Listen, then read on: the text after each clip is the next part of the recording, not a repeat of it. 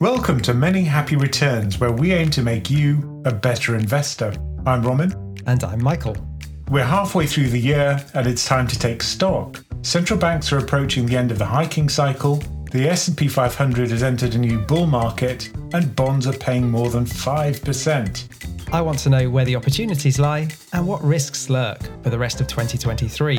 And in today's dumb question of the week, is the 60-40 portfolio dead? All right, let's get into it. So, Robin, it seems kind of hard to say because it feels like we were just unwrapping our Christmas presents last week, but we're halfway through the year. Markets have kind of confounded people, I think. And we've had this weird thing where we've had a risk rally in stocks at the same time as we've had interest rates going up and various different panics along the way. Yeah, so let's just take a quick review of what's going on in markets so far this year. And the real standout, of course, is the NASDAQ index, the NASDAQ 100, which is up by around 36% as we make this recording. Yeah, it's the best first half of the year ever for the NASDAQ 100. So that's a return of euphoria. And it's just a few stocks which are pulling it up so much. That's probably not going to be sustainable. That's just my guess, but we'll talk about that. And then we've got Japan. Again, a great story. We did a whole podcast about it. And that's up around 20 to 26%, depending on the index you look at. Whether you look at the good index, which is the TOPIX, or the bad index, which is the Nikkei 225. And then the S&P's up around 13% because it's got less concentration in those stellar outperformers. Yeah, it's got to drag all the dead weight of material stocks along with it. The non-AI stocks, yeah. Yeah, all 495 other stocks. It's hard to make the case that you're drilling into ore seams is going to be helped by AI. Certainly not at the moment. And then even the DAX is up. So the DAX is up around 13%. That's the German stock market, right? Yeah, and the French stock market up 9%. What about UK? Are we doing well? Well, you can probably guess we're not. The FTSE 100 is flat over the course of this year. And the FTSE 350 is down by around 0.5%. But to be fair to the UK, this is a 6-month on 6-month comparison. And the UK actually did pretty well during that big sell-off in 2022 because of its techlessness. Can you call it that? Yeah, that's perfect. And its high dividendness. That's less good. And then if you look across equity styles, growth, large cap growth has done incredibly well. So the Russell 1000 Growth ETF is up by around 27%. And that's really what's driving the NASDAQ, I guess. Yeah, exactly. And the things which did well in 2022 are lagging. So high dividends, low volatility, small caps, value, all of those styles of investing are doing badly. It seems like the decade we had before the pandemic, we've just got that story again, but compressed into 6 months. You could say this is kind of muscle memory where people are remembering what happened during the euphoria period after 2020 and then simply reliving those highs. It's kind of a nostalgia rally. Zuckerberg and Musk are really thinking about their muscle memory at the moment, aren't they? I see they're going to get in the ring, going to get in the octagon. My favourite part of that was Elon Musk. He's quite self-deprecatory. So he said that his kind of stellar move is called the walrus. Yeah. Where basically he just lies on top of his opponent. Interesting to see if that works on Zuckerberg because he won a Brazilian jiu-jitsu tournament the other week. Oh, he's ripped. And unfortunately, I think Elon Musk is going to die. Yeah, he's 52, I think, and Zuckerberg's in his 30s. It's like not going to be a fair fight. Although I think Musk is quite a lot taller than Zuckerberg. We'll certainly be live streaming it, I guess, if this happens. That'll be our most popular live stream ever. It would be awesome. I would love that. I mean, just to go back to the markets, I saw you posted a graph from the FT on Twitter, which was really interesting. Yeah, and I made a video on the back of it as well. But I labeled the tweet yield parity. All that means, parity just means things are equal. But what's really interesting at the moment and very unusual is that the forward earnings yield, so that's the forecast profits for US companies over the next 12 months, divided by the price of the S&P, compared with US 3-month treasuries and US investment grade bonds. The yield on all of those is 5.3%. So they're all paying exactly the same amount of money? Well, kind of. I mean, the forward yield on stocks is kind of a meaningless measure. It's not really the same as the yield on bonds. Oh, you're just poo-pooing this graph. I love this graph. All the lines converge perfectly. But it is exciting to see that. And it does mean certain things. When the earnings yield is low, which it is, that means that stocks are expensive. So people are overpaying for future earnings. That's pretty clear for the US. Short-term interest rates, of course, are high because the Fed is meeting the falling earnings yield going the other way as it hikes. And there may be 2 more hikes ahead, according to Jerome Powell. It could even overshoot the earnings yield, which is even worse for US stocks. And then investment-grade corporate bonds have very low yields because the spreads people are being paid for taking that credit risk is almost, well, it's very low. It's very, very complacent, I'd say.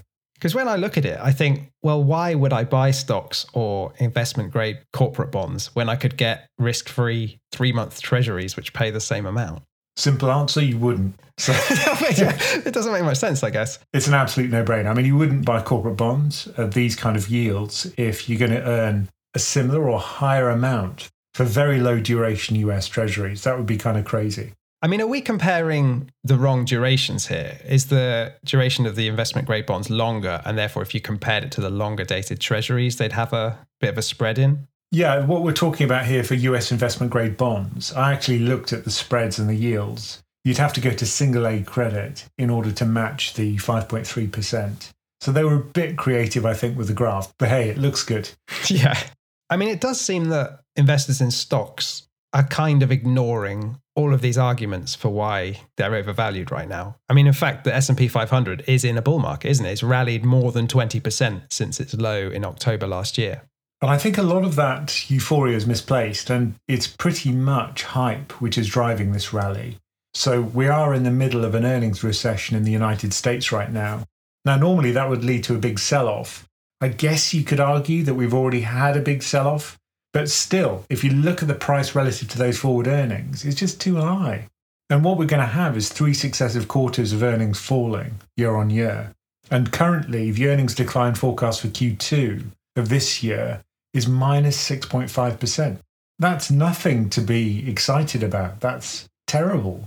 But that was the same, more or less, of what they predicted for the last quarter of earnings. And then it was only minus 2 or 3%, right? So maybe it won't be as bad as the analysts are expecting. I think it probably will be. The reason why is that I think this fall in margins, which many people thought would be happening soon, is actually happening now. And I think people in the US, their savings are being depleted and they can't afford to pay these high prices for services.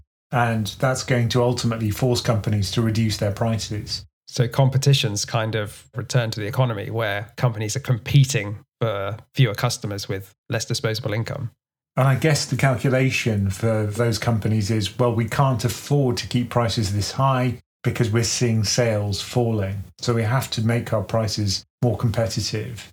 I mean, the other thing that we've mentioned before about this rally in the S&P 500 is that it's really not equally spread between sectors. So year to date, information technology is up almost 40%, whereas utilities and energy are both down around 10%. It's a massive spread, if you want to think of it that way, between the sectors. It is really concentrated in those AI companies. I mean, I saw some research from WisdomTree, which said that if you exclude the expanded tech sector, as they call it, because we know that Amazon and whatever aren't actually in the IT sector, then the forward PE ratio for the rest of the S&P 500 is only just over 16 times, which is roughly in line with the 30-year median. So it doesn't look so crazy outside of those companies. But the problem is that these are market cap indices, and those companies have completely dominated the index. So you can't ignore them. You know, you can't really buy the S&P 490. I've seen a lot of people asking for that on PensionCraft. How can I buy the S&P without the top 10 stocks? I mean, the best you can probably do is an equal weighted index. Yeah, that's basically just tilting towards small caps. So what you could do maybe is just buy some of these levered short, Tesla levered short. But yeah, I mean, you don't want to do that. Yeah, I was going to say, when have you ever said what you could do is buy levered Tesla shorts? No, mathematically, I mean, that's what you could do, but I never would. Yeah, that would be a road to much pain and probably disaster. That would be taking techlessness to the extreme. And also what I think is kind of interesting is if you look at the fundamentals and you look at the FactSet report, they often kind of drill into the data and give you some really interesting insights. So thank you, John Butters. He's the unsung hero of FactSet. But what is interesting is that if you look at the sectors which are leading improvements in terms of profit growth, and this is based on expectations, right? So it's not hard data. That's supposed to be consumer discretionary, which typically you'd expect in a cyclical upswing when we're coming out of recession. Although, in fact, what the US is probably doing is going into one, or at least a period of weak growth. So that's kind of odd. And the sectors which are expected to have a year-on-year decline in earnings is led by energy, which is not that surprising given that energy prices have fallen so much, but also materials and healthcare. And healthcare is usually a defensive sector. Seems like quite a lot of the market just doesn't tally with each other. We've got people rushing into money market funds and cash and being really defensive at the same time as we've got this crazy euphoria rally while interest rates have been rising. Like, I don't know how you sort of square all this together. The only way I can see it is if you think markets are looking through this period of pain to a kind of huge upswing and sunlit uplands ahead. What are you hearing on your conversations with people? How are they feeling about markets? Well, people don't believe in the rally. People are very cautious, the ones I speak to. So it's the usual kind of combination of people who've inherited money or sold a business and have a large amount to invest. Those people are getting very nervous about putting that money to work in the stock market. Understandably, I think, because earnings do look not really in line with where stock prices are. And if the US falls, of course, you could move to other regions, but the US is going to drag everyone down. Plus all the geopolitical stuff, people are really worried about what's happening in China. So I'd say huge caution and also lots of interest in buying bonds. You must be loving it. I think it's great. Even in the FT, they were saying that bonds are back in fashion. And a lot of the brokers are saying, look, we've had a lot of interest in buying gilts in the UK. So I think it's the same in the US. Lots of people are buying US treasuries. But of course, there it's really easy. Here you have to it's an unbelievably difficult thing to buy UK government debt, which is very odd, given that the government probably wants to get funding from its citizens. Why would you make it difficult? Yeah, it's like you have to cast a magic spell and start throwing stuff into a big cauldron and stirring it if you want to buy a gilt. Yeah, you still have to call up on some brokers. You have to call the broker. Iggity, ziggity, zaggity, buy me a bond. And then they just start reading numbers back at you. You're like, what are you talking about? So in terms of the next 6 months of the stock market, from what you've said, I'm guessing you're not convinced we're going to end the year higher than where we are now. Well, there's often a summer lull when people kind of take their eye off the ball. They sit around in the garden drinking gin and tonics. Is that what people do? That's what we do. But, the credit spread's 4.3% in the US, 4.8% in Europe. This is high yield, so super tight credit spreads. VIX is at 12.9 on Friday. It's up to 14.6 now. We had a little sell-off, but still very low. So not much fear, really, not much volatility. Not much fear, not much volatility, just quiet. And I think this is a problem. Ultimately, I don't think this rally's got legs. But clearly enough people in the US do think it's got legs, that they're buying risky assets. And the ultimate euphoria gauge, of course, is cryptocurrency. Yeah, I mean, Bitcoin is up over 80% year to date. I think it's gone back to kind of being a leveraged version of the NASDAQ, hasn't it? Yeah, they're highly correlated. So I think a lot of that euphoria is really depending on things not turning bad.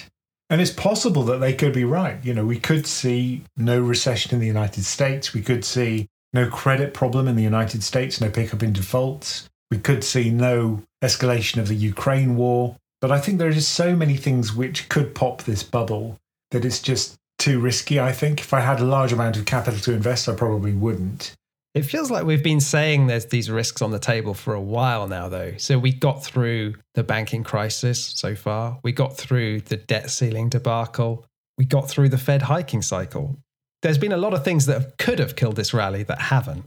Yeah, I guess we've been saying that for a while. But I think what certainly wasn't true before was that valuations weren't beyond the 5-year average for the price to earnings multiple for the S&P. So I think that's the big difference. If valuations kind of price that in, fine.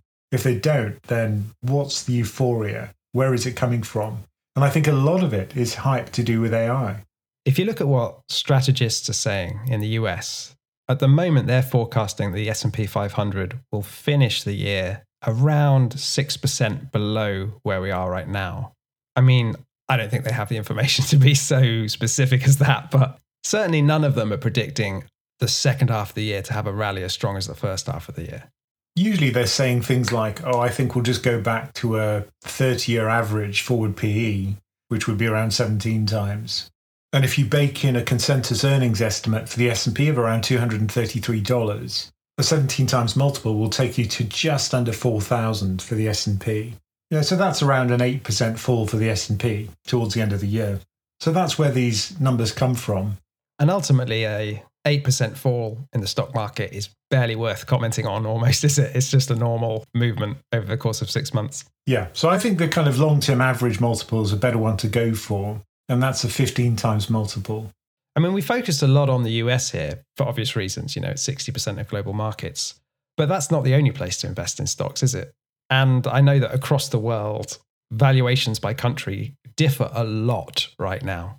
Yeah, and I have some Indian clients, and some of them are quite bullish on India still. But the thing about Indian markets right now is that they're trading at a multiple of almost 21 times forward earnings. I think it's one of the only markets that's more expensive than the US. It's the only country I could find, yeah, which is more expensive. So I think the problem there is that they can't invest in anything else. Indian bonds are quite heavily taxed, whereas the stock market isn't. And I think for domestic investors, that's pretty much made a TINA market, where there's no alternative to stocks. And then we've got the US, which is 19 times forward earnings, so second most expensive. And then you have to go a long way until you get to the third most, which is Japan at 14.7. And then it just falls off very sharply. France 13, emerging markets 12. Of course, that includes China, which is 10.3. And then you go all the way down to the UK, that's 10.2. Italy's 8.2, always a problem. And of course, Turkey, 4.4. Turkey, 4.4. Since Erdogan got re-elected, I think people realised that their monetary policy is here to stay. So I just hope that he changes his mind. I think some people said that he had changed his mind. Yeah, he got a new central bank governor who disagrees with him. Said she was going to whack up interest rates, yeah. But it's interesting, the Turkish stock market last year was one of the only ones to post good returns. It was up massively, wasn't it? Even in dollar terms. Yeah, I had a momentum rally portfolio, which I was running, and Turkey came out on top again and again. But it turned around at Christmas, I think. But going back to the US, if you look at the premium that its valuation has relative to the world without the US, that's currently pretty close to its all-time high. It actually peaked at the beginning of 2022, and it has fallen since then, but it's creeping back up again now. So that's usually a recipe for a decade of underperformance in the United States when it's kind of euphorically priced above the rest of the world. Do you think this is going to push US investors to diversify more beyond the US market? Because I know that there is a strong domestic bias for US investors. A lot of them just hold the S&P 500 or just US stocks. Yeah, for them, the market is the US. And international stocks for them means non-US, which is kind of interesting. American exceptionalism, isn't it? Well, it is. It is. And you can see why. For them, why would you invest in the rest of the world? And the last decade seems to have proved them right. But I think people forget these decades in the past when things did go wrong. The 70s, the 2000s. And, that could be a painful lesson for people to remember that. Presumably, if US investors, who do have a lot of buying power, start diversifying into what they call international stocks, that would sort of be a self-fulfilling prophecy for this trend, right? And it would boost international stocks and depress US prices. Yeah, usually what happens is during a period of very high returns in the US, people look abroad for more kind of attractive opportunities. And that's usually a signal for EM to rally. That hasn't really happened this time around because EM is largely China. And there are reasons why the US is not investing in China right now. Political reasons, of course. But certainly if the US did invest more in other countries, Japan would be a big beneficiary, I think. And maybe that's why we're seeing such a big rally there. And other large cap regions would benefit as well, including Europe, maybe even the UK. Oh, I think we're still a flyover market at the moment. Because we understand the UK and we know the challenges we're facing. But I think for international investors or US investors, when they look at it, they probably just go, oh, there was that Brexit thing, wasn't there? And they don't have any tech. Well, what's that? It's too difficult. Let's go and look at Japan, right? They do that. Only private equity seems to come in and start buying out our companies. All I can really think is they might look at things like yield, dividend yield, and there the UK looks really attractive. Or they could look at valuation. And again, the UK is sandwiched between China and Italy, and a much more palatable version of both those countries. So, there are certain reasons why I can see they could invest in the UK. I'm not making a very good case. Yeah, there's a lot of caveats. I mean, just generally with stock markets, I think I've been surprised, and a lot of people have been surprised at how well they've weathered the rising interest rates. Obviously, it crushed them in 2022, but they're bouncing back, despite interest rates not having fallen. But now everyone's focus seems to have turned to the housing market and the property market. And is that where the trouble is brewing? Well, certainly in some countries, we're seeing house prices fall very sharply. In the US, in certain regions, but also in Germany, for example, and in the UK, we are starting to see it. And that certainly will have an effect on the stock market as well, I think, via the kind of wealth effect, where people just feel less well off if they see the price of their house fall. And not just feel, they actually are. If their mortgage payments are going up significantly, they're going to have a lot less money to be potentially investing in stocks. So that's one effect. But the other effect is the kind of psychological one, where if you actually ask for a valuation of your house and you realize it's lower, then it'll make you less likely to spend. And that slows down the economy. So that's another transmission channel for monetary policy. But certainly for risk assets, I think it has a bearing on people's willingness to buy stocks.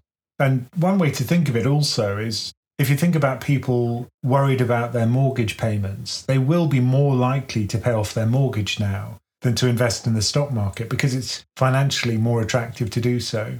And that's going to, at the margin, reduce the amount of money going into stocks. I mean, you say people are more willing to pay off their mortgages. I think that's definitely true when you've got a guaranteed return of effectively 5 or 6%. And like you say, that's also why we're seeing money flowing into gilts and other bonds now. And lots of questions about money market funds. Whoever would have thought that people would be excited about money market funds? But I get so many questions about, is this money market fund giving the same yield as that one? And it's actually pretty difficult to work it out. It's not trivial. You have to kind of annualize the accumulation funds. But certainly, yes, now you're getting pretty good returns with these money market funds for very little risk. And presumably the returns will stay high as long as central banks don't start cutting interest rates. It's just linked to that, isn't it? Yeah, all of them will return roughly the same amount, and it'll be roughly the same as what the Bank of England's bank rate is or what the Federal Reserve's policy rate is, the Fed funds rate. And at the moment in the UK, that's gone up to 5%. And so these money market funds will very quickly pick up that higher income. And do you think it will be the case that inflation will fall below that interest rate? Because at the moment, you're still making a negative 3% or whatever in the UK on cash and short-term investments. But what I'm trying to say is, will high interest rates outlast high inflation? The thing is, what the central banks will do is look forward to monetary policy's effects. And what will probably happen is they'll look at probably the second derivative of inflation and they'll look for disinflation. And at that point, they'll cut rates, which probably means that interest rates will come down faster than inflation does. So you're saying we'll never see real positive yield? I think ultimately the yields will be positive for money market funds, but small. So this is a pretty unusual situation we find ourselves in right now, where people are still willing to invest in negative real yielding assets because they're scared. But the nominal yield looks kind of attractive compared to the last decade, which I think is what's sucking people in. Yeah, it's kind of strange to me, isn't it? Because if I'm investing in those things, I would almost prefer the environment where inflation was 2% and I was getting 1% nominal return. I'm losing 1% a year, than the current environment where inflation is 8% and I'm getting 5% nominal return where I'm losing 3%. The old way was better, no? Yeah, because it was kind of normal, whereas now things are far from normal and things are still in a state of misalignment economically. And we still haven't seen a resolution. I don't think that in the UK, they've really got round the problem of wages growing just too quickly to be consistent with inflation at 2%. There's just no way we're going to get back to 2% inflation with wage growth as high as it is now in the UK. Right now, wage growth is 7.2%. That's just far too high. And Andrew Bailey came out and said this after the latest fiasco from the Bank of England, which was, they raised rates by 0.5%. but they don't even bother to have a press conference. Yeah. So anyway, yeah, he tweeted about it afterwards, which I just think is absolutely atrocious. I also don't really get why they keep calling for wage restraint. It's not going to change anything. People are not going to listen to Andrew Bailey and say, okay, I'm going to turn down a pay rise or not ask. All it does is upset people. It's just like clickbait for the Daily Mail. You know, I mean, that's all it's going to achieve. Yeah, I don't know why he keeps saying it. I guess it kind of helps the government when they're trying to hold down public sector pay rises. Be like, well, the Bank of England's independent and they're saying we can't give you a pay rise. Maybe that's it. Andrew Bailey says you can't have a pay rise. But it's interesting though, isn't it? Is this the biggest challenge to markets and the rally in stocks? Is that inflation just stays high? Or is that just a UK specific problem now? Well, the US is in the same situation as us, which is very high nominal wage growth and services inflation, which is also high because of that. So I think in the US, it's pretty similar to the UK. They've got the same problem with core inflation not moving and not responding to monetary policy. All the really interest rate sensitive sectors are falling, such as housing, but that core inflation number in the US is not coming down. You look at core PCE inflation, ours is still accelerating up, so that's more of a problem, but theirs is just steady.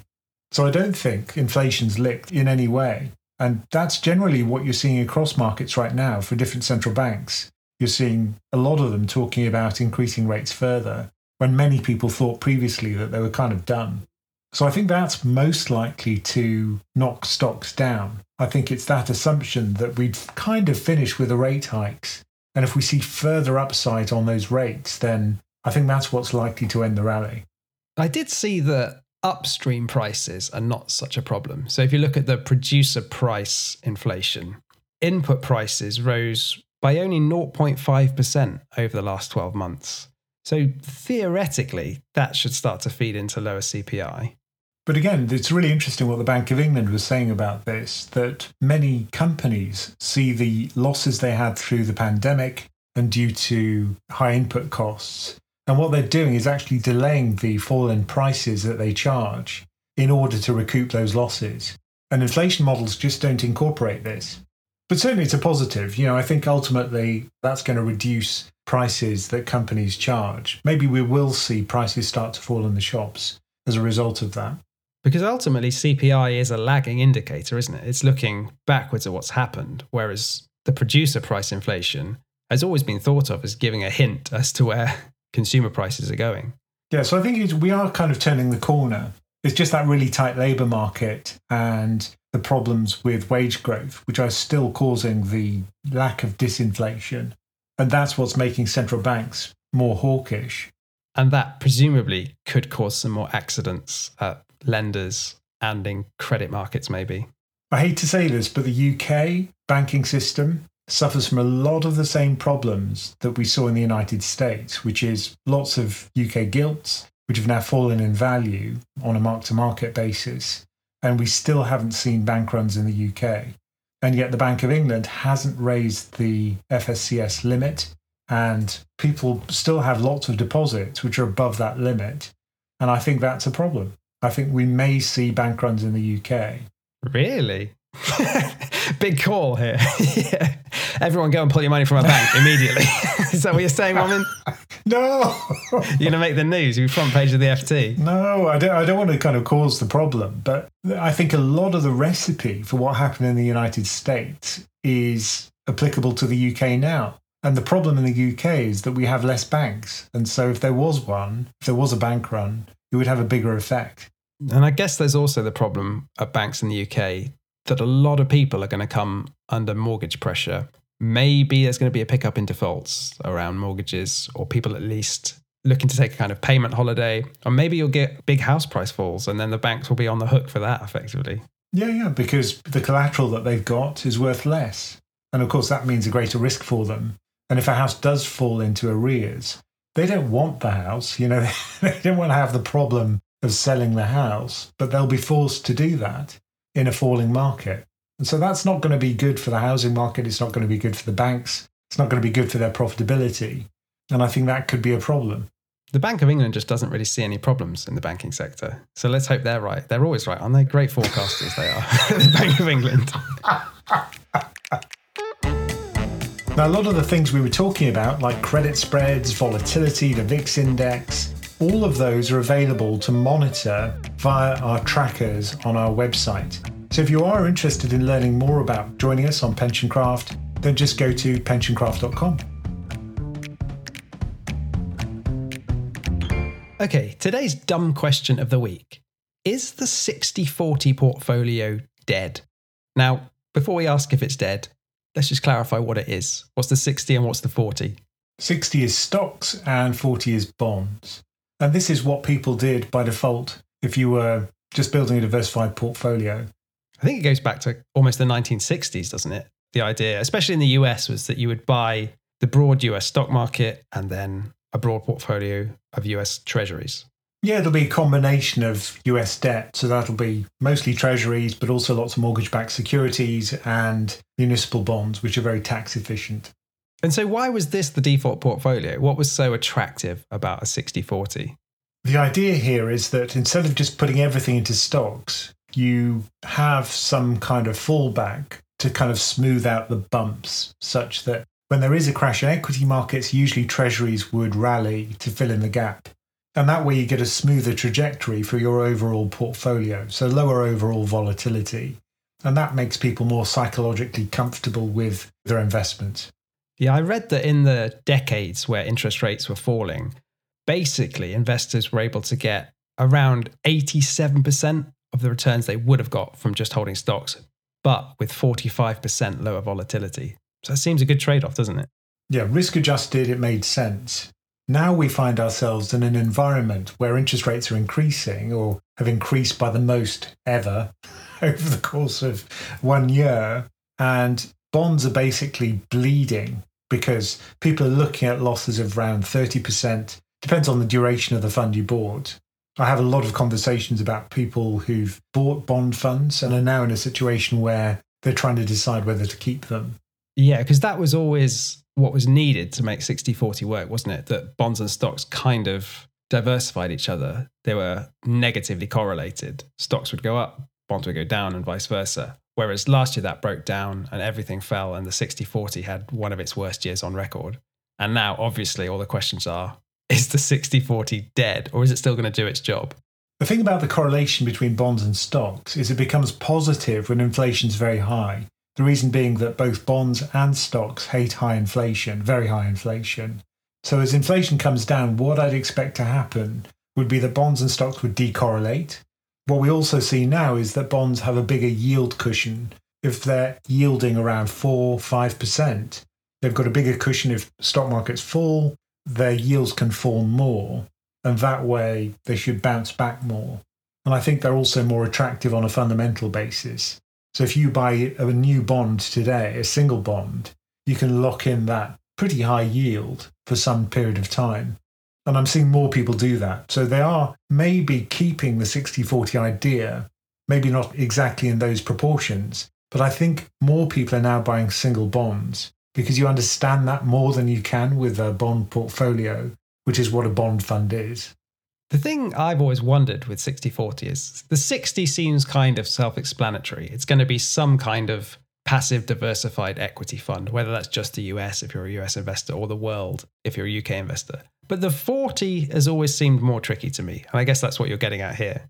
I get people who talk to me about bonds a lot, and every single person says, what am I buying when I buy a bond fund? It's not clear to me. And it's true. It is difficult to understand. It's complex because you have all these different components, right? You have this income stream, which is very safe and government backed, usually by developed markets. So that's rock solid and very low volatility. Layered on top of that, you've got a second effect, which is the mark to market change in the value of the bonds in the portfolio as the yield curve flops up and down. And that's very volatile, particularly if it's a long duration fund. So this kind of Jekyll and Hyde personality of these bond funds confuses a lot of people. So the evil bit, Mr. Hyde, is the mark-to-market fluctuations in the value of the bond. You can have big falls, you can have big rises. This is what bankrupted SVB and all those banks in the US. Exactly. They had a nasty case of Mr. Hyde. Good. But then you've also got the Dr. Jekyll, the nice guy, which is a steady stream of income payments that you receive if you own one of these government bond portfolios. And that's very low volatility. And that is what you receive if you hold one of these funds for a long period of time, 10, 20, 30 years. And effectively, you can ignore Mr. Hyde if you are going to be holding it for the long term. Well, that's good to know. But it still leaves the question of which bond fund am I going to hold? Like, what's the 60-40 based on? What's the duration of that 40? And what bonds are in the fund? Well, that you can always drill into. So, for example, if you look at one of the fund's descriptions, you can actually see the individual bonds. But the two key numbers are what's the duration of the fund. That'll tell you how long, on average, you've locked in a fixed interest rate. And that'll tell you how much Mr. Hyde you've got, the evil bit. The other thing to look at is the average coupon of the portfolio. So that'll tell you how much good guy, Dr. Jekyll, you've got in the fund. But is the basic idea that you're getting a diversified portfolio of long duration bonds? Usually they'd be intermediate. So it would be the belly of the curve, 7 to 10 year. And usually people buy something like a Bloomberg aggregate bond index tracker, which is a little bit of all the bonds in the developed markets, dominated by US treasuries and mortgage-backed securities, but also with some investment-grade credit thrown in. But what people are now doing, I think, is substituting individual bonds for some of the bond portfolio. And I'm having more conversations about building a bond ladder where you're building the 40 yourself. And there you can put as much duration as you want in there. And effectively, by buying a bond and holding it to maturity, that way it's all Dr. Jekyll and absolutely no Mr. Hyde. You can completely ignore him altogether. I mean, in terms of whether it's going to work as a strategy, this 60-40 going forward, Vanguard have published their 10-year outlook. And from what I can see here, their UK strategists think that a 60-40 portfolio is likely to return 6.6% over the next 10 years on an annual basis. And that's nominal. Which is only slightly less than 100% equity, which they see as returning 6.9%. And probably a lot better when you risk adjust it, if you look at the volatility of the portfolio. Yeah, so they actually estimate the median volatility as 11% for the 60-40 and 18% for the 100% stocks. So as always, you're comparing how well you sleep at night with how much return you get, and you get less sleepless nights per percentage point return for this portfolio, the 60-40. But it sounds like Vanguard, at least, think you're not going to get much more return for sacrificing your sleep over the next 10 years. Yeah, it won't be as good as it was because you won't have that tailwind of falling yield year on year, which has happened for 30 years. We had 30 years of falling yields as we came out of the Volcker period. But it sounds like they're saying 60-40 is far from dead. It's maybe just about to have its second wind. Yeah, whenever there's one of these crashes in any portfolio, that usually scares people off. But of course, that produces the best opportunities.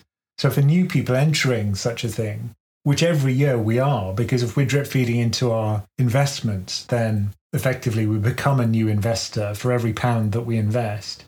Then I think it makes a lot of sense to put money into this kind of approach, particularly if you're entering the last few years of your investment build-up period, where you're accruing wealth and not far from retirement. At that point, you don't want to have lots of crashy assets in your portfolio. Yeah, and you just hope you don't get a 2022. Is there a reason why in your core portfolio you've gone for 100% equity rather than something like a 60-40? Yeah, because I've got a fair old time to go. And when I bought, the valuations were still not crazy. They were not bad at all. So I thought, that would be a good period at which to drip feed into the market. And I drip fed for a 2-year period, which was largely pointless because on average, I'd have been better off just putting it in straight away. But for me, I'm not willing to touch that money for a long time. And it's made my life so much simpler. I just wish I'd done it sooner. Thank you for joining us for Many Happy Returns. Do send us your questions, no matter how dumb, at the email address mhr@pensioncraft.com. And do remember to check out pensioncraft.com for all the information about our membership and investment coaching options. Many Happy Returns is a PensionCraft production, co-hosted and executive produced by Romin Nakiza and Michael Pugh. This podcast is for informational and entertainment purposes and is not financial advice. We do not provide recommendations or endorse any decision to buy, sell, or hold any security. We cannot be held responsible for any actions listeners may take, and investors are encouraged to seek independent financial advice.